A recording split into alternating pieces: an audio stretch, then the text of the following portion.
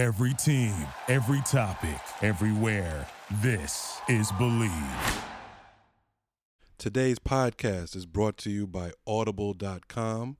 Get a free audiobook download and 30-day free trial at www.audibletrial.com/Bill Rhoden on Sports.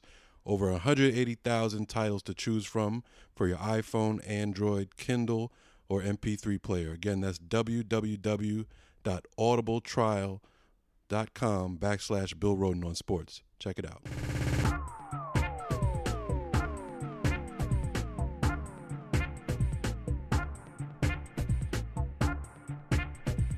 Welcome, everybody, to another version of Bill Rhoden on Sports here in New York City, the greatest city on earth, here in Lincoln Center at our ESPN offices.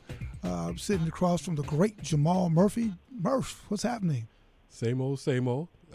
Happy today we get to talk about one of my favorite sports, college basketball. That's right. You know? And one of your favorite people on the line today. Our guest today is the great Shaka Smart, who is the head basketball coach of at the University of Texas. And Jamal had been almost every time since we've been doing this, he said, "Man, we got to get Shaka on the line." So Jamal, since we have Shaka on the line, why don't you roll out the credentials, which are vast? Oh, I mean, definitely one of the best coaches. I was going to say young coaches, but one of the best He's still young. coaches. Definitely young, but one of the best coaches in the game. His third year now at Texas. Of course, was at VCU from 2009 to 2015. Had a final was in a Final Four in 2011. 198 and 92 career coaching record. That's 68% of his games. This year, 4-2 so far this season. Had a couple close overtime losses to Duke and Gonzaga over the weekend in Portland. So welcome to the show, Shaka. Welcome. Thank you guys for having me. Yeah, great. So what happened with Duke? No. Oh man, sorry about that. But that was because we like you and respect you. We were really, I was really on the edge of my seat, waiting for you to pull that one out. How'd you think? I mean, coming off of those two games, how'd you think about those two games, and what do you think going forward? Well, I think there's a good and a bad side of the coin. The bad side is we didn't win the games. The good side is that we demonstrated that for stretches of games, we can play with pretty much anybody in the country. I mean, Duke's number one in the country, and I thought our guys really did a great job against them for about 3/4 of that game. So we just need to get better at learning how to win and how to close out games. You always have a tough schedule beginning of the year with these tournaments and stuff. What do you think the difference was this year, and how you felt you matched up against other teams outside of your conference early in the season compared to last year, when last year kind of was a true rebuilding year for you, even though it was your second year at Texas? Yeah, Jamal, we actually inherited an older team my first year, so we had a bunch of seniors and older guys, and we lost 7 guys off of that team. So last year, as you mentioned, was our second year, but in a lot of ways we were starting over. And, this year, in our third year, we finally have a situation where we have some roster stability. We have guys that we've recruited, and, we've got a pretty good mix of some experience and some young guys. We'd like to be a little bit older, but I think everybody would. And in terms of readiness for this schedule, we just, we wanted to do everything that we could in the off season to get our guys in a place where we could play well. And we knew no matter what happened in our early games that there was going to be quite a bit of growth that we would need to create between the months of November and December, and that's where we are right now. You came on the national scene with VCU, bright young coach, and you were the giant killer. And I guess in any business, there gets to be a point where you earn your way into a situation where you're no longer the giant killer, but you become the giant, and there are all kinds of expectations. So I just wonder, what's the difference now between being in a place like Texas from the outside, University of Texas, all types of resources, big-time football, and when you were at VCU, I mean, what's the contrast been? How has it helped you, and do you feel any more pressure now than you felt when you were sort of the giant killer? No, I think the first thing, Bill, is things were evolving for us even at VCU. So, for instance, the dynamic of the program in my first couple of years was different than, by the last year or two before we left. And from the standpoint of what you're talking about, being the giant killer or being a team maybe that was expected to do certain things. Then we came to Texas, and it's a whole different level of expectations. But to be honest, and I think most coaches would agree with this, you really place more expectations and pressure on yourself internally than anybody could externally. It's you talk about Texas and it has a broader reach, I guess. One of the things we've seen already is the recruiting that you're able to do at Texas. And I mean, already, it looks like you're doing a great job as far as that's concerned. And this year in particular, you were able to get a top 5 recruit in Mohamed Bamba. I mean, a 7-foot freak athlete, freak length, but also a freak intelligence-wise. I got a chance to talk to him at the Jordan Classic before he even decided where he was going to go. What's your philosophy on recruiting? And, how do you feel like you can connect to kids and basically what's your overall philosophy? And is it different at Texas than it was at VCU? I don't think it's so much that it's different from place to place. It's just different who you can be involved with and who you can recruit. And as you mentioned, Texas is a national brand, almost an international brand.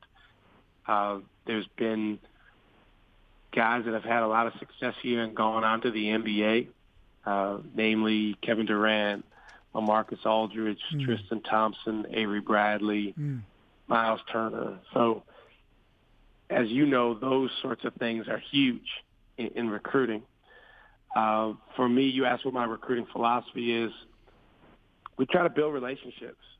That's one of my favorite parts of being a coach is just getting a chance to get to know young guys and their families and, seeing what makes them tick, seeing if their makeup as a person and as a player is a good fit for what we're trying to do here.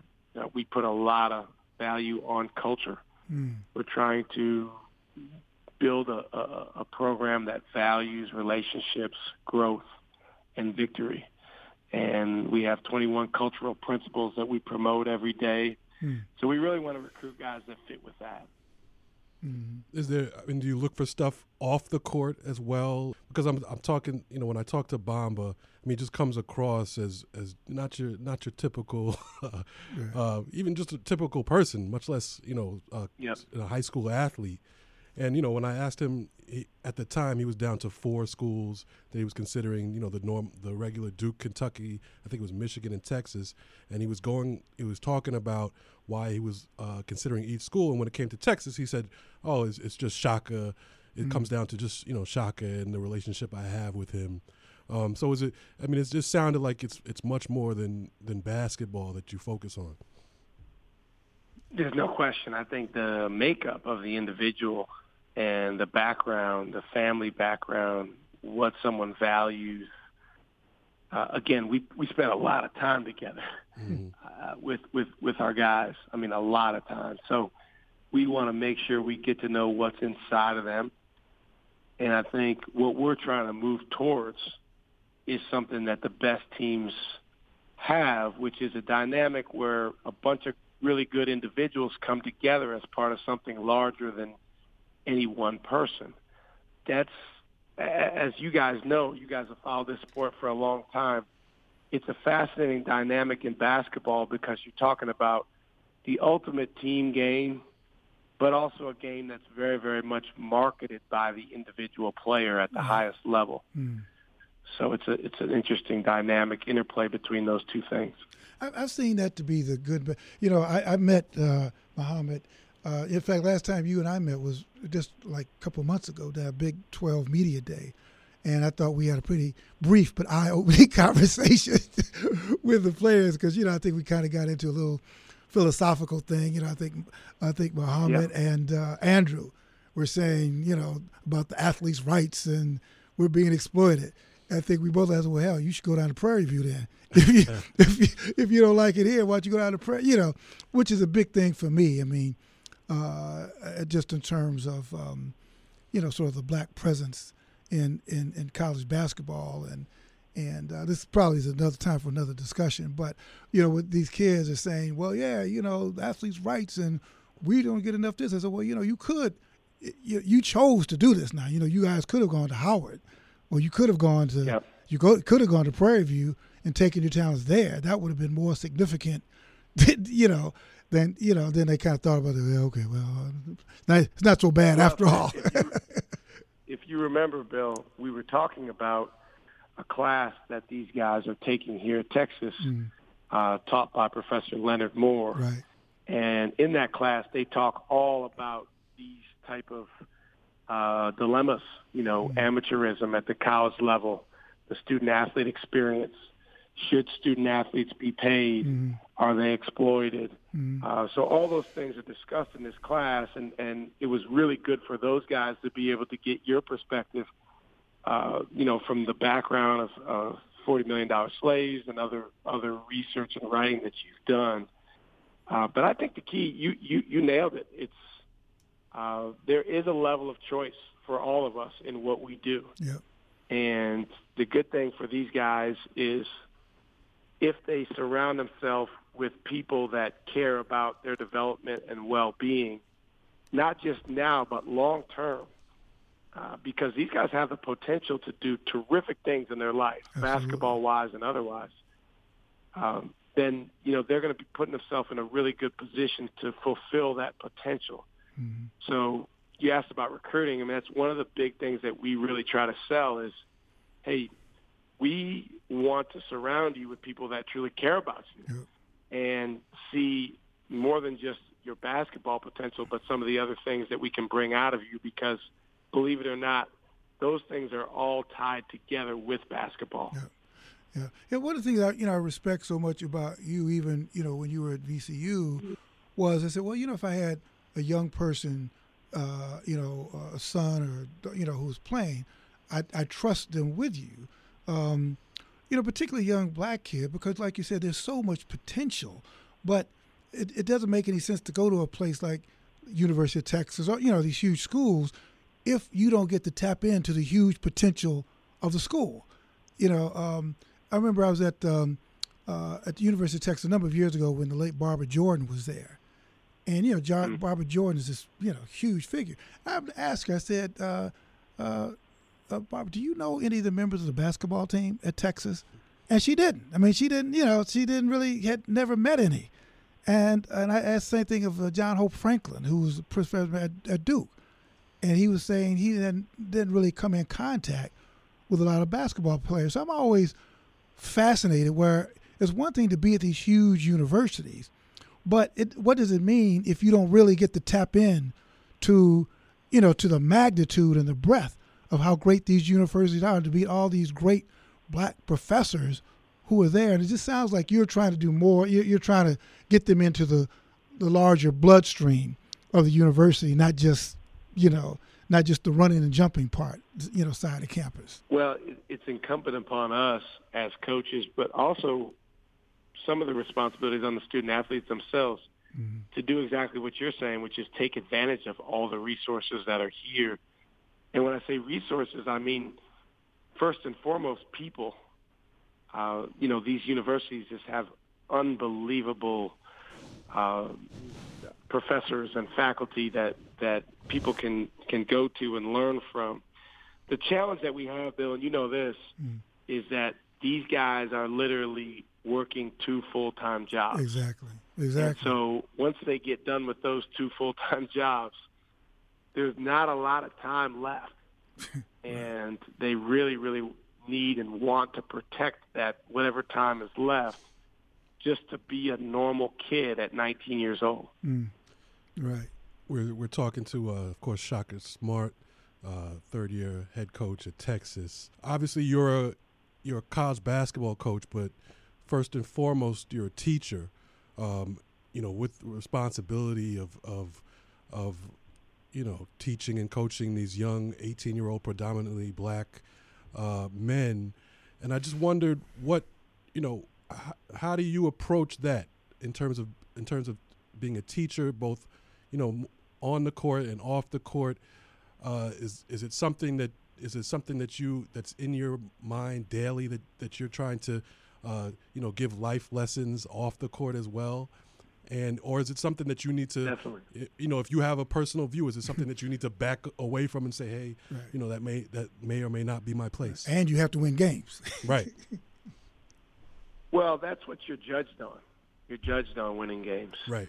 But really, the essence of your job as a coach, as you mentioned, Jamal, is the ability to convey lessons to these guys, and that's both on and off the court. And again, I can't emphasize enough, on and off the court are very related to each other. Right. Mm-hmm. It's not like they're separate. So the way I go about it, Jamal, is really what was taught to me by the coaches that I had. I was really fortunate in that as a kid who was raised by a single mom, I had some coaches that took a real interest in me and filled a void that was there because my dad really wasn't a positive part of my life. And so for me, I hung on everything that those coaches said and did. And I learned later on, Bill, that not every player does that. But, it was an opportunity for me to just learn from some great role models and, in a couple of their cases, African-American role models. So that's what I try to do for these guys. I try to, first of all, set the right example, try to make sure that they understand that I love them. I tell our guys before every game, each guy, that I love them. I think that's really important. I think it's important for them to know that there's a genuine care and concern for them as a person before we even go on the basketball court. And then from there, it's really a race because we don't have these guys for long to see how fast we can move them forward. And that is the real challenge because we live in this microwave culture where, these young people are expected to get better and create these unbelievable results so fast. And that's what we try to go do, but it's a race against time. That kind of leads into, I write a column now. I write for the ESPN's The Undefeated. So I've been writing these series of columns, which I started writing at the time, and what I call the supply side of the basketball industry, which fascinates me. The supply side meaning all the summertime stuff, like the camps, the clinics, the hoop group. People who never even play basketball are mainly making hundreds of thousands of dollars. The division. I've got a nephew coaches Division III. There's a whole just industry, the Division III industry. It's immense. And then in the middle of that is this sort of AAU culture, and so I spoke to George Raveling about it a couple of days ago, and so he was saying, I was wondering, the latest scandal of the with Adidas and a coach like Pitino basically getting fired, and people now the FBI and all that. So I asked George, I said, did he think that this shoe scandal, is this sort of what the cheating scandal, what do you call it back in the 50s, the point shaving scandal? Could this be this generation's point shaving scandal? And so he said something. Well, kids are still being bribed, but we bribe them in different ways. Now it's got, before you just bribe them to throw a fix again. Now it's so immense. Well, you bribe them to what college they go to, what AAU team they play for. Right. Now whether they get to who represents them, and so I was wondering. That's a fairly strong statement, but I wonder what you think about that. What you thought about the scandal, and it's something that's basically short-lived. Do you think it's short-lived, and do you think it could have a very a deleterious impact on the industry, on the college basketball industry? Well, I think it's already had an impact, and I think it's going to continue to have an impact. And no, I don't think it's going to be short-lived because what you have now is the FBI looking into certain activities that were presumed to be, only something that the NCAA and the schools really cared about. So now you have a much more powerful entity looking into this stuff. And I think we all know and understand the extent of some of the stuff going on probably was not only limited to the people that are being talked about now. The reality is, Bill, anytime that you have large amounts of money involved in any situation, right, whether it's a sport or anything else, that's going to bring a level of corruption. It's going to bring more complexity. And right now we have an amateur model, and this is what these guys were speaking about at Media Day when they talked to you, that assumes that no matter how good you are at this game, that you cannot financially benefit off of that talent or that value until you forego your amateur status, which of course can't happen until you're done playing in college. Well, that right there creates a level of tension when a kid is 15, 16 years old and the number one player in the country, and there's all these entities that are trying to attach themselves to that young man and maybe his family. And it seems like one of the things Ravin also said, he said, the 50s were the 50s, but the two most consistent entities from the 50s to 2017 are the parents and adults. That those are, and he said the adults, have played almost the most distracting element of this. And I wonder how you negotiate that when, as all of us have children, we think our children are the best of anything, but it seems like to exacerbate the problem when you've got a 7-foot kid or a kid who you think is.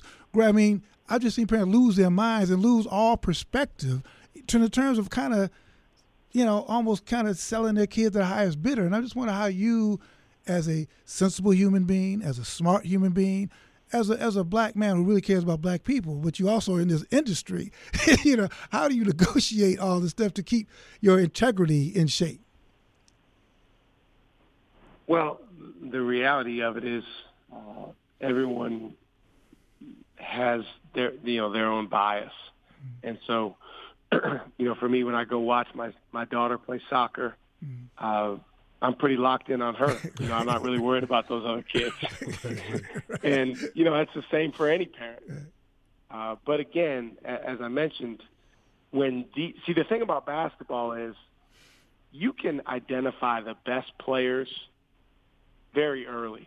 And there's always late bloomers. There's always Steph Currys of the world, or Michael Jordan got cut from his high school team. Right. But the LeBron Jameses, the Kobe Bryants, the Kevin Garnetts, you can identify those guys at 15 years old. And so if you can identify them and I can identify them, that means everyone else can too, including agents and third parties and runners and those sorts of things. And again, under the current system, those guys and their families are not allowed to benefit financially from that value that they've already shown that they have at that young of an age.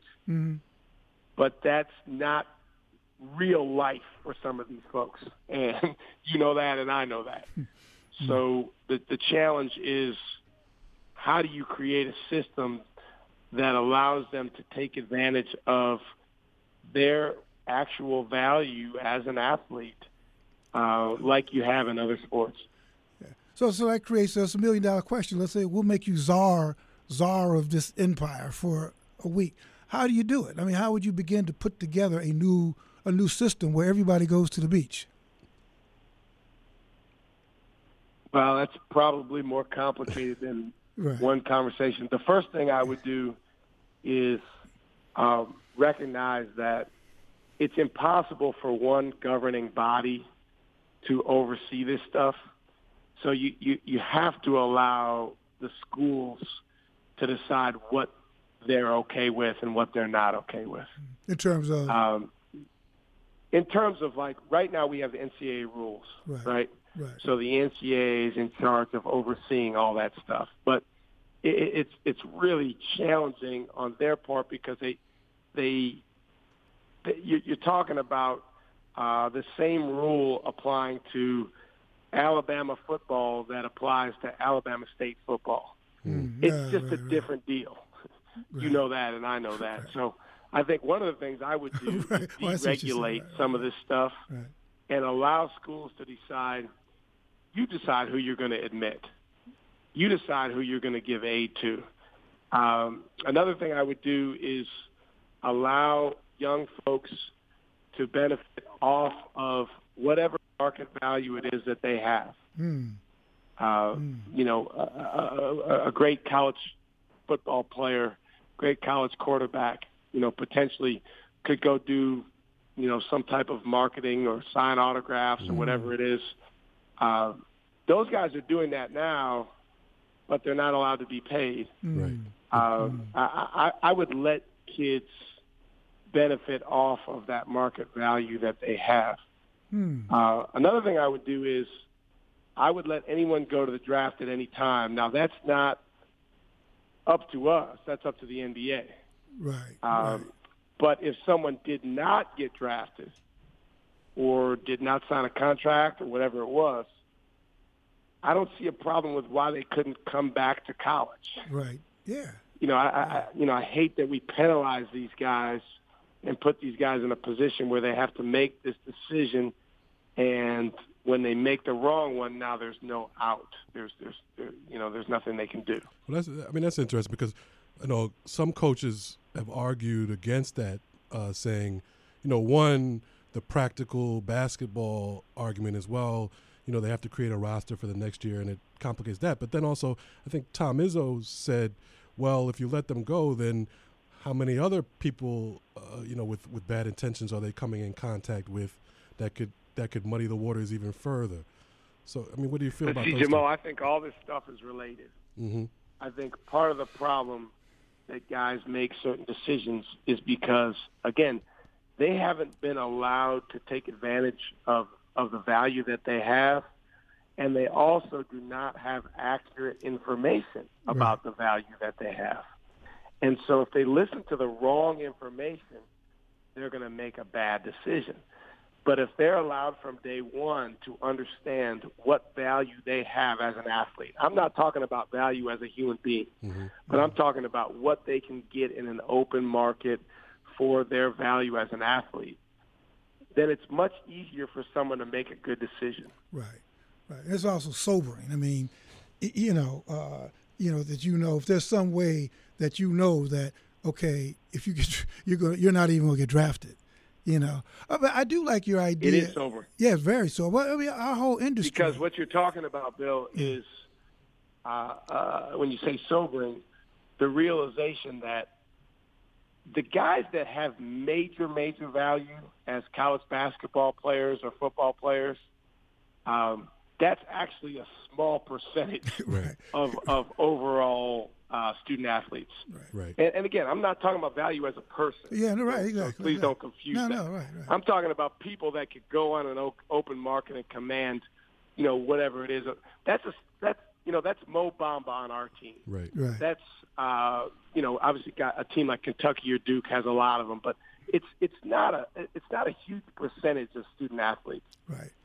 I thought it was interesting. Andrew Jones kind of thought he was one. Because remember I told him he looks like I thought he looked like Westbrook. He kind of looked like Westbrook, and he said, "Yeah." And then you say, "Well, you need to play like Westbrook."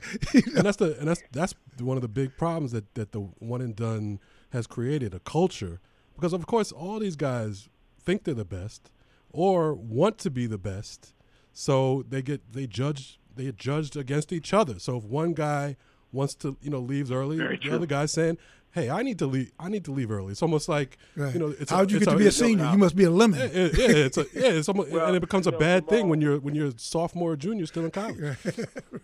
The thing that happens is guys feel a level of pressure, right? That if they haven't left after 1 year, 2 years, however many years, they're behind.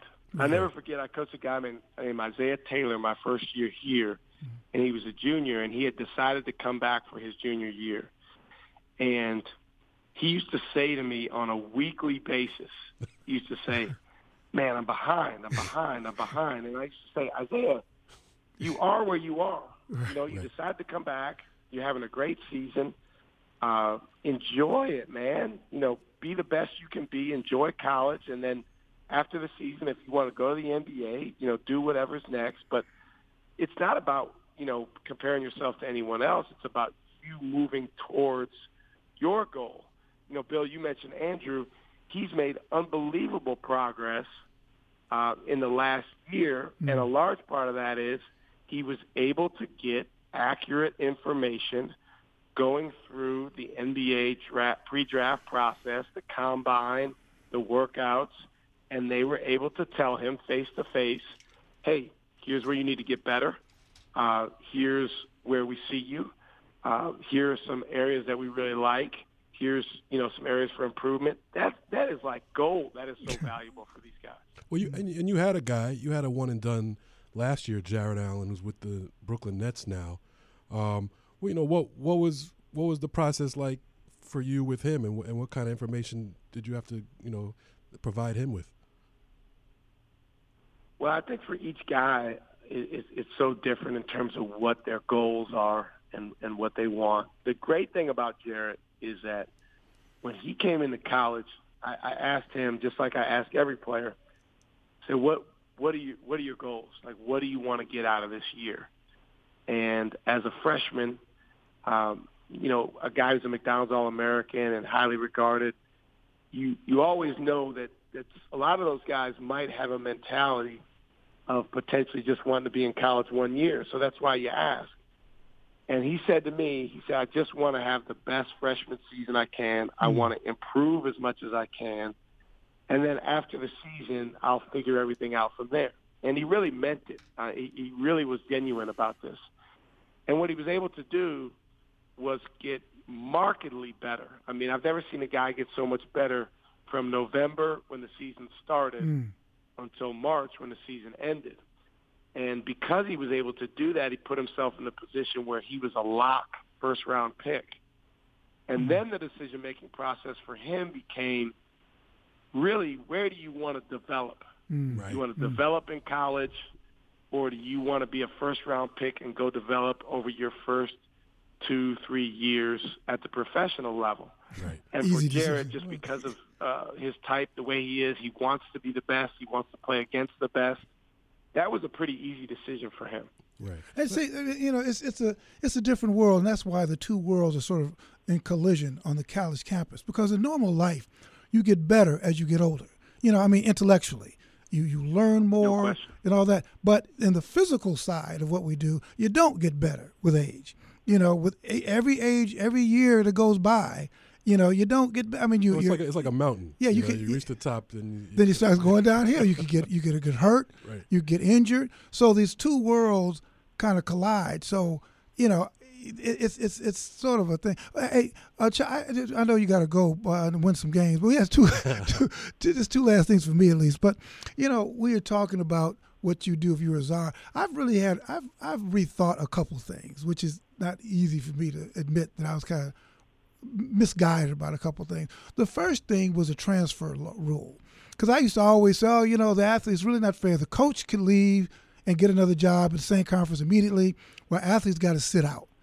Then I was thinking, well, it's normally when a coach leaves, you're normally a little older. You're probably like, 26 or, when you leave that first head coaching job and leave, you're usually like 28, 29, 30. That, yeah, 31, as opposed to being 16 or 17 or 18 and leaving because you're not getting playing time. So I was thinking, well, maybe maybe I was a little wrong. Maybe there should be, it's different being 30, 31, 32, going from one head coaching job to another when you're older than being 20 and being pissed off because you're not getting playing time. So I've kind of rethought that. What do you think about the transfer thing? I think it's a really challenging question because in general, I think we all agree kids should be able to go wherever they want to go. The challenge you have, and I think that the number one consideration in this, in addition to the kids, is you necessarily, because of the nature of college sports, you have to maintain some type of competitive balance. And if you do open the floodgates of, people being able to go wherever they want to go without sitting out, now it's going to change things competitively so much. Obviously for the kids, that creates all kinds of new options. Right. But as you mentioned, it also may bring some of the negative elements of our game even more into play because, we've seen dynamics before where literally a coach is going through a handshake line after a game and recruiting a kid off of another team. Wow. And so Really? imagine if that was imagine if The handshake line? were immediately eligible. Jesus, the handshake line? The Handshake line. Really? That doesn't sound ethical. Jesus. No, now see, I never even thought about that shit. You mean, at the end of it, Yep. damn, really? Yeah, man. You got to do what you got to do. So Wow. my point is, it's Damn. going to bring more. If you did that, Unbelievable. you're going to bring more of the unsavory Right. influences into that component of the game, and what that does is it creates more competitive imbalance because, let's say, School A is just fine with that, and they deal with that, they get down with that. But let's say School B doesn't. Right. They don't really, they don't really relate or connect with that sort of thing. They're obviously put at a competitive disadvantage. Wow. What about, the latest hustle, right, is the fifth-year hustle. What do you call it, the graduate year now? Right, the graduate Where you could do transfer. you could be in the minor league. Let's say, for example, at VCU, for example, right? Some kid you nurtured him and all that, and then he he's done with his eligibility, and then he said, "Yeah, okay, now I've hit the jackpot. I've got 1 year of eligibility. Let me go play for Kentucky." And we've seen that. Do you like that? I mean, well, particularly now that you're in Texas, it seems like. And you have one now, right? I'm sorry about that, Jack. I can't pronounce his last name. But what do you think about that? Dylan Osatowski was a normal transfer. Oh, okay. So Come on, Jamal, stop Sorry it. about that. No, but what do you think about that in principle, though? I would say in general, I don't particularly like it. Again, I think what it does is it puts people in a situation where they're really not all the way in. So, for instance, let's say somebody transfers after their second year from School A to School B. Mm. They sit out a year, and then they play a year. Well, now they could transfer again as a graduate transfer, which you're talking about. Right. And so now they go to School C because it's, like you said, it's almost like a free opportunity to go wherever you want. Again, I think that creates a level of competitive imbalance for some of the programs, maybe at the mid-major level or low-major level that are trying to build. And, I know the Jay Bills of the world might say, well, too bad, figure it out. That's your job as a coach.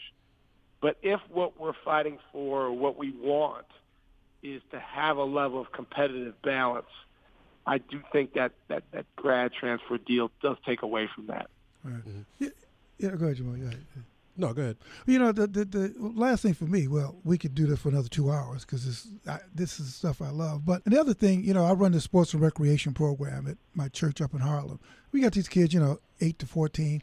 And I have some coaches come in sometimes as scouts. And, of course, they say, okay, who wants to go to the NBA? So, of course, everybody raised their hand, And I used to tell kids, well, listen, let me give you some statistics. Out of, 800,000 kids who play basketball, only 3%. You know those numbers. But then I was thinking, well, wait a minute. Wait a minute. If somebody told me when I was a 15-year-old sophomore at Chicago in high school, who wants to work for the New York Times? And I would raise my hands, come on, forget that. So I think, wait a minute. Somebody has got to be that 1 in a million. Somebody's got to be one. So maybe my message should be different. Maybe my message, how do you get to be that 1 in a million? Maybe that's the question. So maybe how do you get to be the 1 in a million? To listen to people like Shaka Smart, to listen to Jamal, So I've kind of changed my perspective from, here are the statistics, they're daunting, to, wait a minute, somebody's got to walk across the stage and be that one. How do you get to be the 1 million, that 1 in a million? What do you think about that? I agree with you. I think the challenge that we have in our society is that, particularly with young black athletes, we have set up for them, especially in our sport, because there's so few players at the NBA level.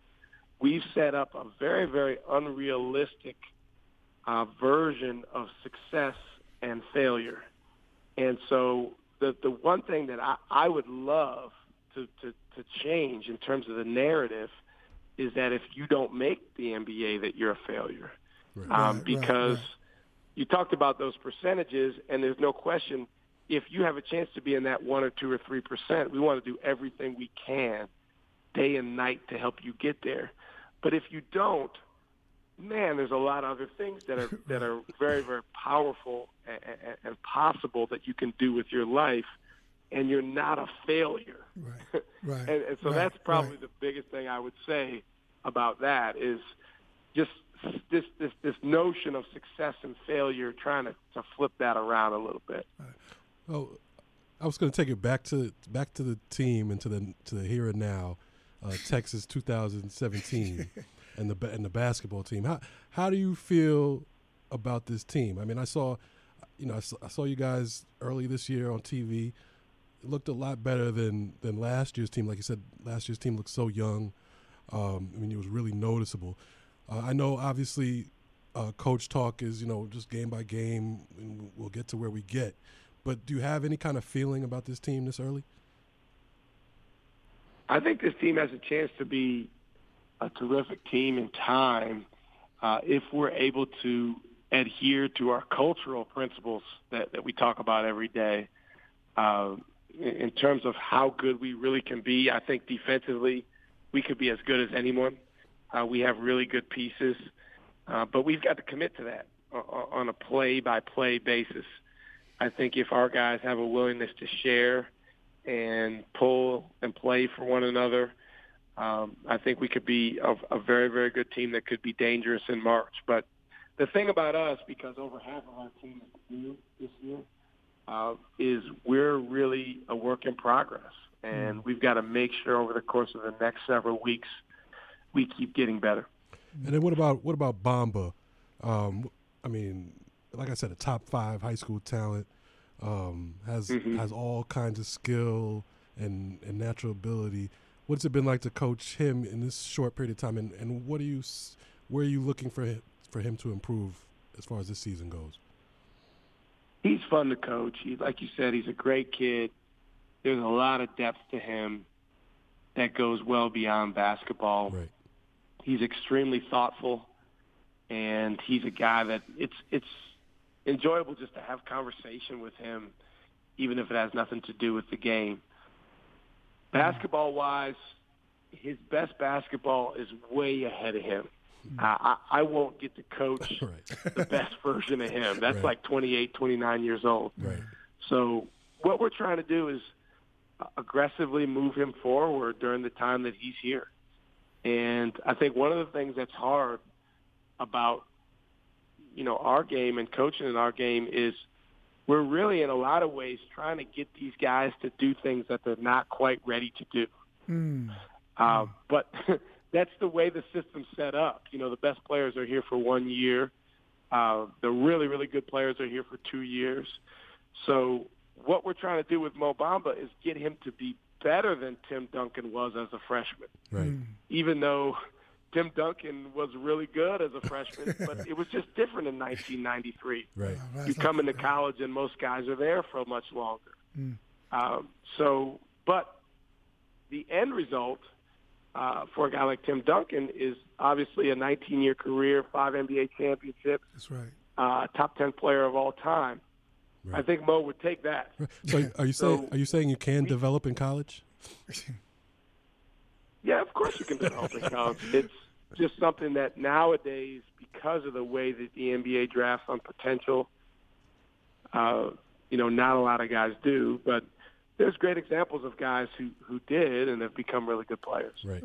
Do you ever wonder what it'd be like to coach at a professional level? And what I'm saying, I know you're committed to Texas for the next 40 years, but I just wonder what it'd be like to coach some great athletes, like in every position.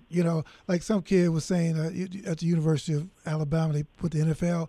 He said, "Oh, my Alabama team could beat the worst team in the NFL." I said, "You must be out of your mind. You get beaten by 100 points by the worst NFL team." I'm just wondering what it'd be like to coach. Every player is like a great player. I just wonder, do you ever wonder what that would be like? Well, I worked for Billy Donovan at the University of Florida, and so I love following him and watching what he's doing with Oklahoma City. He's got a fascinating dynamic there with having the 3 superstar players. Yep. But I just have respect for how good the players are at that level. I mean, they're just so unbelievably talented. And I think the one of the differences that people don't think about between college and the NBA is that when a guy's played 8 or 10 years, he's literally played in close to 1,000 games, if you count the preseason and the playoffs. And the difference between that and us coaching guys that have played 5 or 35 or 75 games, that's such a difference, just experientially. Right. But, yeah, I'm a big fan of the NBA. I love following it. And, for now, just enjoy. My favorite thing is watching guys that we've coached go to that level and have success. That's right. Last thing, Sean, what would you tell young coaches, this is the teaching part of Bill Rhoden on sports, what would you tell that you're now becoming a mentor? I don't know at what age, like you say, Shaka Smart, the young coach. When do you not become a young coach? What age is when you cross 10 more years to go before they say not the young coach, the middle age coach? I don't know when that line is. I suppose a bright young coach. Then when you cross that line between the bright young coach to the middle age coach, you better win. Right. The more winning you do, the faster it happens. Right. But my question was, when you're asking, when does that happen? Well, yeah, I mean, I had a better question, but what had you thought about that when you look at each birthdays? At what point do you cross that? Cross into the River Jordan, the land of Jordan. When do I become like I'm not the young coach anymore? No, I haven't really thought. I mean, tell you what, in this profession, you learn to take it one day at a time. So, right. I think that it's amazing that some of these guys coach into their 70s and still obviously succeed at a very, very high level. It'll be interesting when you get to the next generation or two if guys are going to be able to coach for that long, because I've been doing this as a head coach now. This is my 9th year. It's changed even in the last decade in terms of, with technology now, how much it's a 24-hour-a-day job.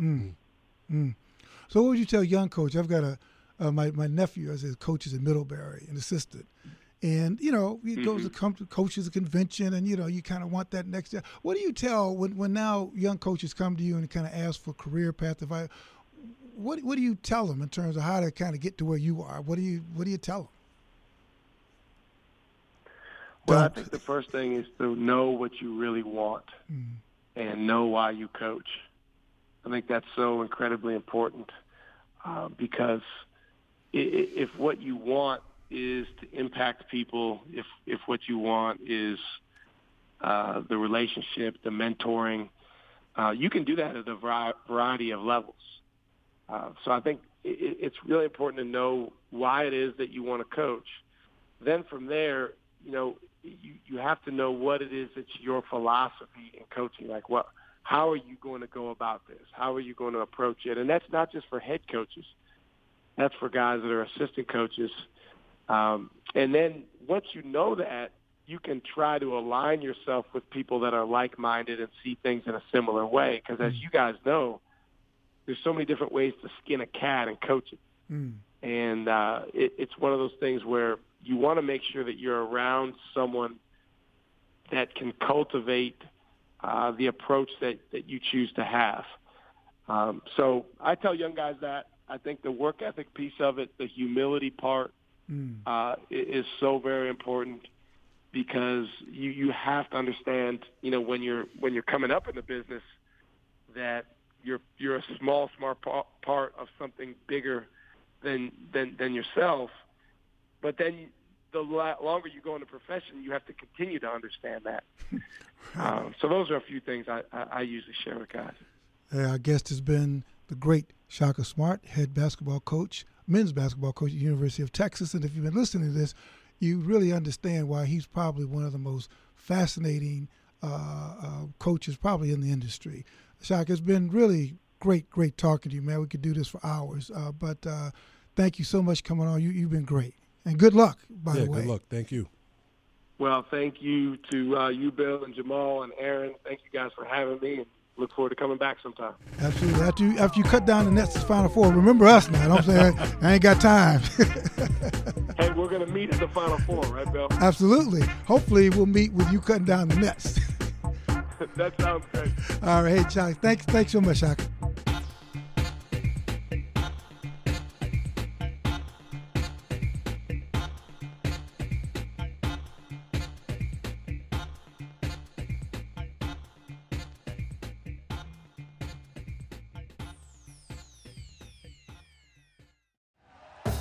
Thank you for listening to Believe. You can show support to your host by subscribing to the show and giving us a 5-star rating on your preferred platform. Check us out at Believe.com and search for BLEAV on YouTube.